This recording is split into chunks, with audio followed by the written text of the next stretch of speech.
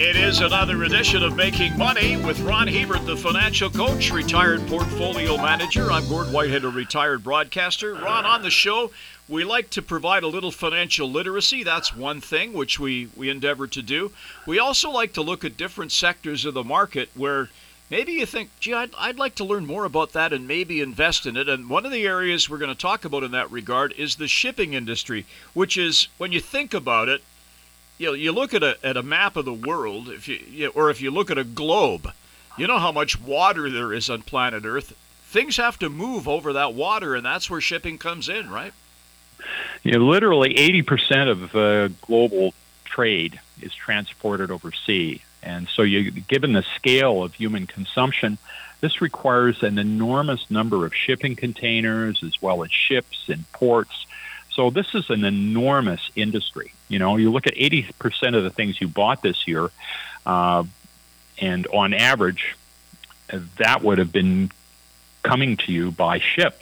So it's a huge industry that most people don't know very much about.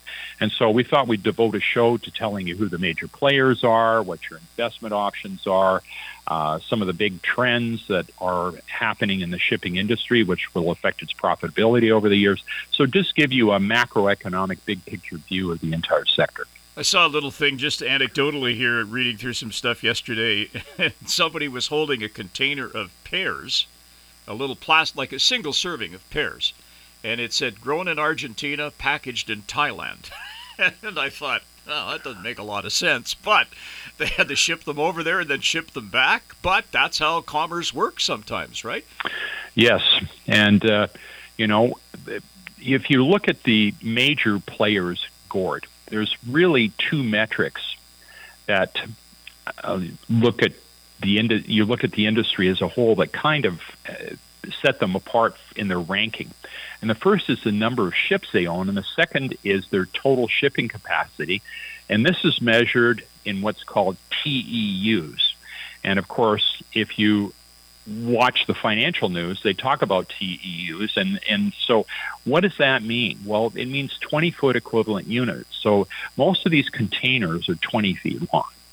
And so it's how many of these TEUs, or 20-foot equivalent units, that they can put on a ship. And a TEU is based on the volume that a 20-foot long shipping container, all the stuff you can push inside before you slam the door shut. Okay, so I think one of the big players, and if you stand by a railway track and watch these shipping containers go by, you see, China overseas shipping, but one of the big ones, and you see the letters a lot, MSC. Are they the big player? MSC is pretty much tied with Maersk, and Maersk is a Danish company. Captain and MSC, Phillips. yeah, and MSC is a Swiss company, and you often wonder, well, how could the Swiss, which is a landlocked country, Switzerland, how could they be such big players? But each of them has 4.3 million of these TEU units, and Maersk has 718 ships. And MSC, which is just making an acquisition, but before the acquisition, they had 626 ships, and they're the two biggest by far. And you'd think of the Asians that they would be the biggest players in this sector, but they're not. But yet, overseas shipping is owned by the Chinese government, I believe. I stand to be corrected on that. But Maersk and these are privately held companies, right? They're public. Maersk is a publicly traded company, and so we're moving on here. We're looking at investment options in the sector, and as you very poignantly said, Gord, that a lot of the really big players in this sector are private companies that are owned by typically government, but there are some public players, and as we said, MSC and Maersk are two big ones. So if you're looking at a stock to invest in, Maersk is a good play on global shipping. At the time of this writing, Maersk, which has a symbol of AMKBY, and they trade on the NASDAQ, is Denmark's third largest company by market cap. The firm was founded in 1904, and that makes it 118 years old. It has a PE of 2 and a yield of 16. And I will caution you, typically in the cycle, when the yields get really, really high and the PEs get really, really low, it generally means you're at the top of the market. You've got to be very careful when you're buying these that have really high yields, because typically if you go through a global recession, things slow down, they typically cut their dividend. So that's a global company. Let's talk about a U.S. company. Who would we like down south of the border? Well, Matson is a name that you can look at, MATX. The United States is not a shipping superpower by any stretch of the imagination. They buy a lot of stuff, but it's generally brought to them on foreign ships. But Matson is a Pacific-focused shipping company that provides links between the U.S. mainland and basically Hawaii and Alaska, as well as some interstate transportation services. And here again, this whole sector is generally pretty cheap. They've got a PE of 3 and a yield of 1.5%. Do Canadians play in this market? We must in some way. Yeah, in fact, the biggest player in domestic-owned companies is a company called Algoma Central. And their symbol is ALC. They trade on Toronto. Algoma Central owns and operates a fleet of bulk and liquid tankers on the Great Lakes and the St. Lawrence Waterway in Canada. They've got a PE of 6, and they've actually got a pretty impressive yield of 4.3%. So those guys are the major publicly traded shipping company in Canada. Container leasing. Somebody has to make these containers. I mean, they're everywhere, right? And you see them piled up in yards, and people are building homes with them, and all kinds of things are going on. So somebody make these in the beginning that you could think about using as an investment? Well, the problem with containers is once you buy them, you've got a whole bunch of them. And sometimes the demand for your shipping is higher, and sometimes it's lower. So if you have a company that does leasing, when demand is high, you can lease them, but you don't have to put out the capital outlay to own them. And so Textainer is the world's largest owner of containers used in international shipping. It trades on the NYSE, New York Stock Exchange. The symbol is TGH. Textainer owns more than 4 million containers and leases them to shipping and manufacturing partners globally. They got a PE of 5 and a yield of 3. Ship leasing. Buying one of these vessels costs a lot of money. So somebody's obviously holding on to some and saying, hey, you need a ship? We have some for you. Yeah, here again, Gord, if you're a company, there's going to be points in the cycle where you just don't have enough ships to haul all the orders that you're getting in, but there's going to be times in the cycle where nobody's doing anything and your ships are all anchored in the harbor costing you money.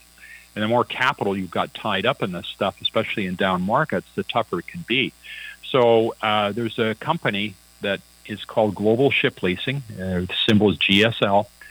And they're a British company. They trade on the New York Stock Exchange. And they own a fleet of 65 container ships, and they charter these things out, usually over the long term. And they've got a PE of 3 and a yield of 8%. So there's lots of ways to play this sector. Most of the ports, and which would be another way to play, but most of the ports are private. And so there isn't any public companies that I would look at. I mean, there's some bigger names like Brookfield, which has ports in its portfolio, but it's so big that ports are just a small part of what it does. I suppose looking at this sector, Ron, from an investment point of view right now, the big concern is the overlying fear in the market that we're in recessionary times. And with a recession, things slow down. Maybe not as much merchandise gets shipped. Am I correct in that assumption here? Absolutely. And if you going to get into this sector in a serious way and actually purchase some shares, what you want to do is take some of these names that we've talked about and bring up a 20-year chart.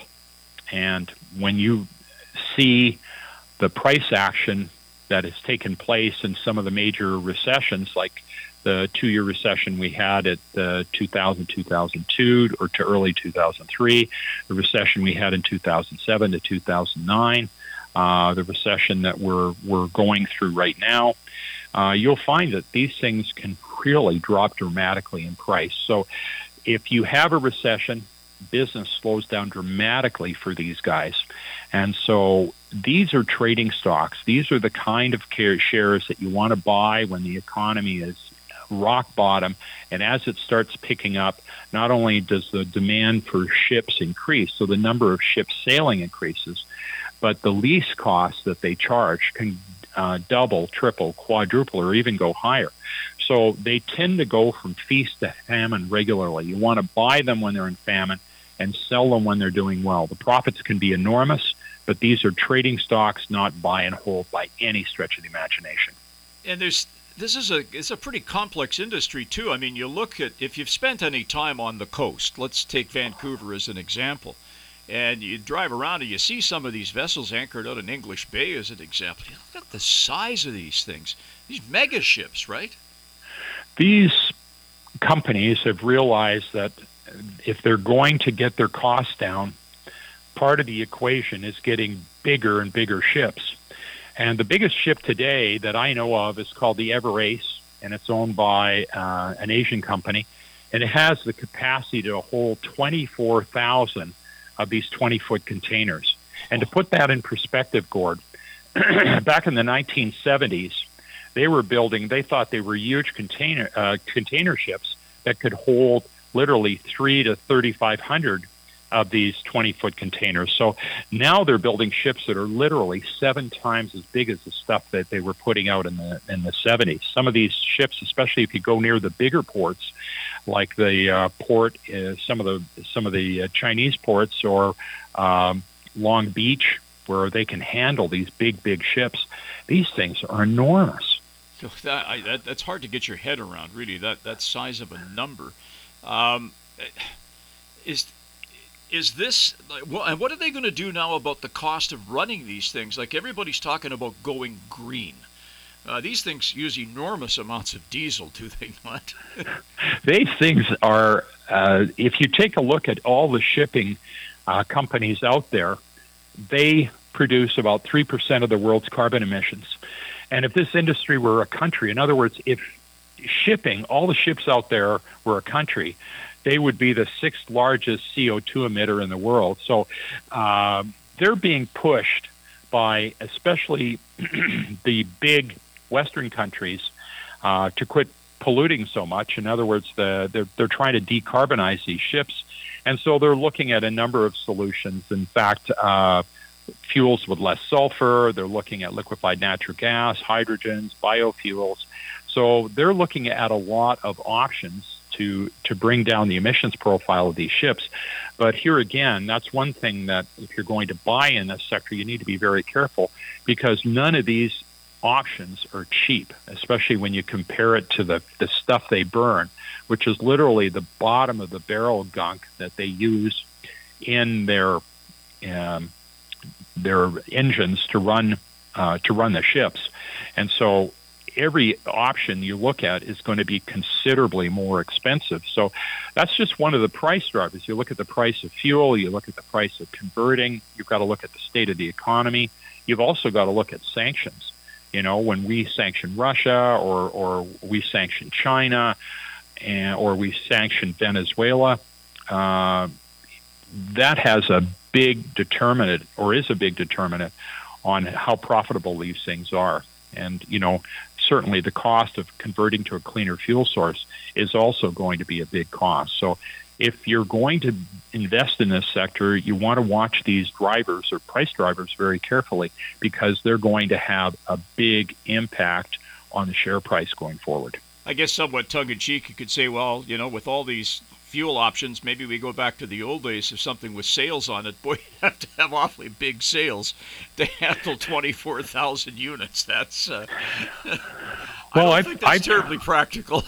Well, at the moment, I probably not for the really big ones, but they have smaller ships that they've been using. That they they have these enormous sales on them, and of course the sales aren't providing 100% of the power, but they do provide enough of the power, especially when you're looking at fuel at $100 to $120 a barrel.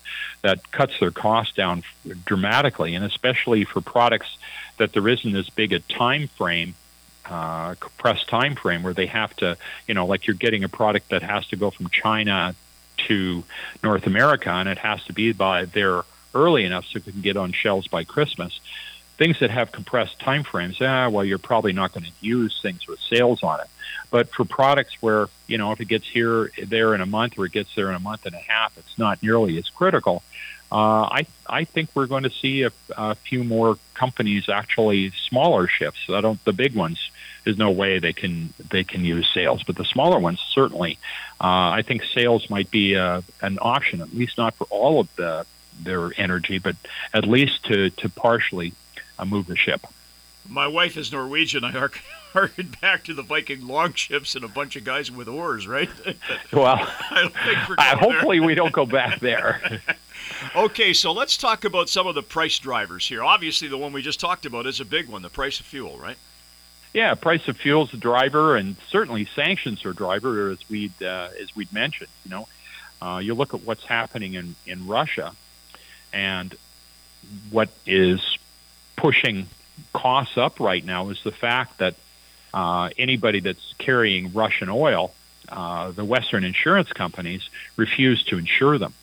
So it just means that costs go up dramatically because there's fewer companies that are able to ship oil. And if you've got Russian oil, well, Russia will still finance their own ships, but it cuts that market down, and it pushes those prices up. And of course, the state of the global economy. When the global economy is in recession, less stuff gets shipped. And, you look at last year with oil prices going up to, almost $120 a barrel. Well, price of fuel is one of the biggest cost drivers, because these ships now, you look at them, they don't have many people on board them. They're essentially run by computer. So your biggest cost is going to be your fuel cost. Yeah, that's it's hard to get your head around something that big.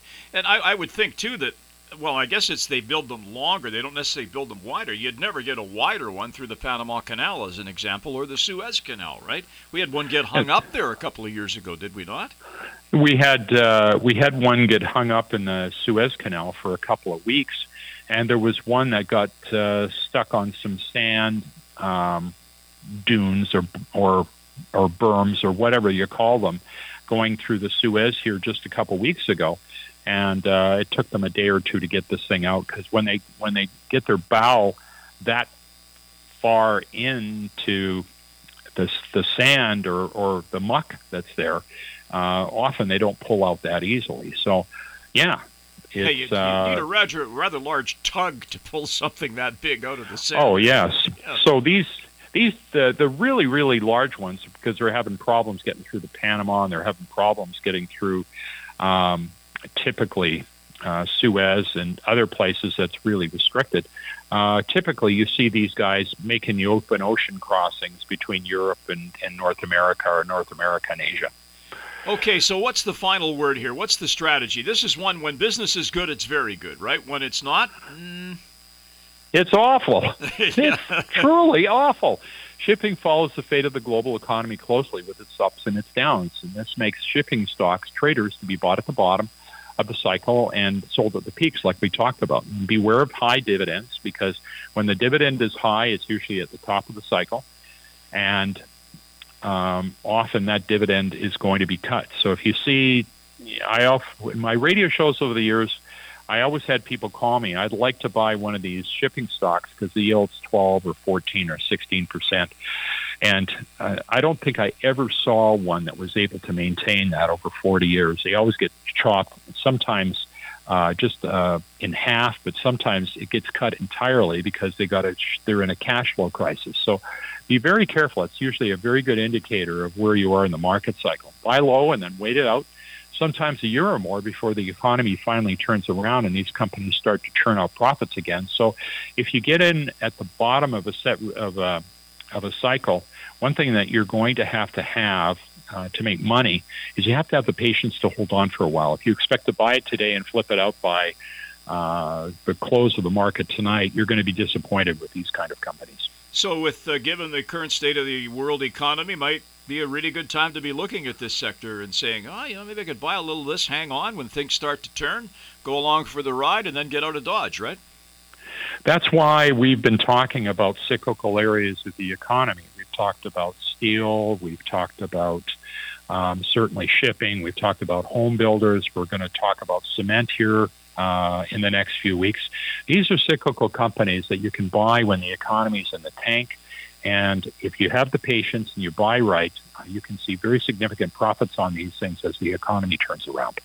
All right, my friend, we're back again next week with another edition of Making Money. Remember, if you have an inquiry, if there's something that we touched on here that you didn't quite comprehend and you have a question, shoot us a question, we'll answer it. Or if you have a show suggestion, always open to those. Might take us a little while to get the research done before we get it on the air, but give us some time. You can reach us through letsmakemoney.ca, that's our website, or through our friends at cfcw.com where the show is hosted. On behalf of the financial coach Ron Hebert, I'm Gord Whitehead. Thanks for joining us. We'll talk to you again next week. The information presented is derived from sources believed to be reliable. This material is presented for information purposes only and does not constitute investment advice. Before acting on any investment information, a person should seek advice from an investment professional. The presenters may or may not hold positions in the securities discussed on this show and will not be responsible for any losses sustained from acting on this information.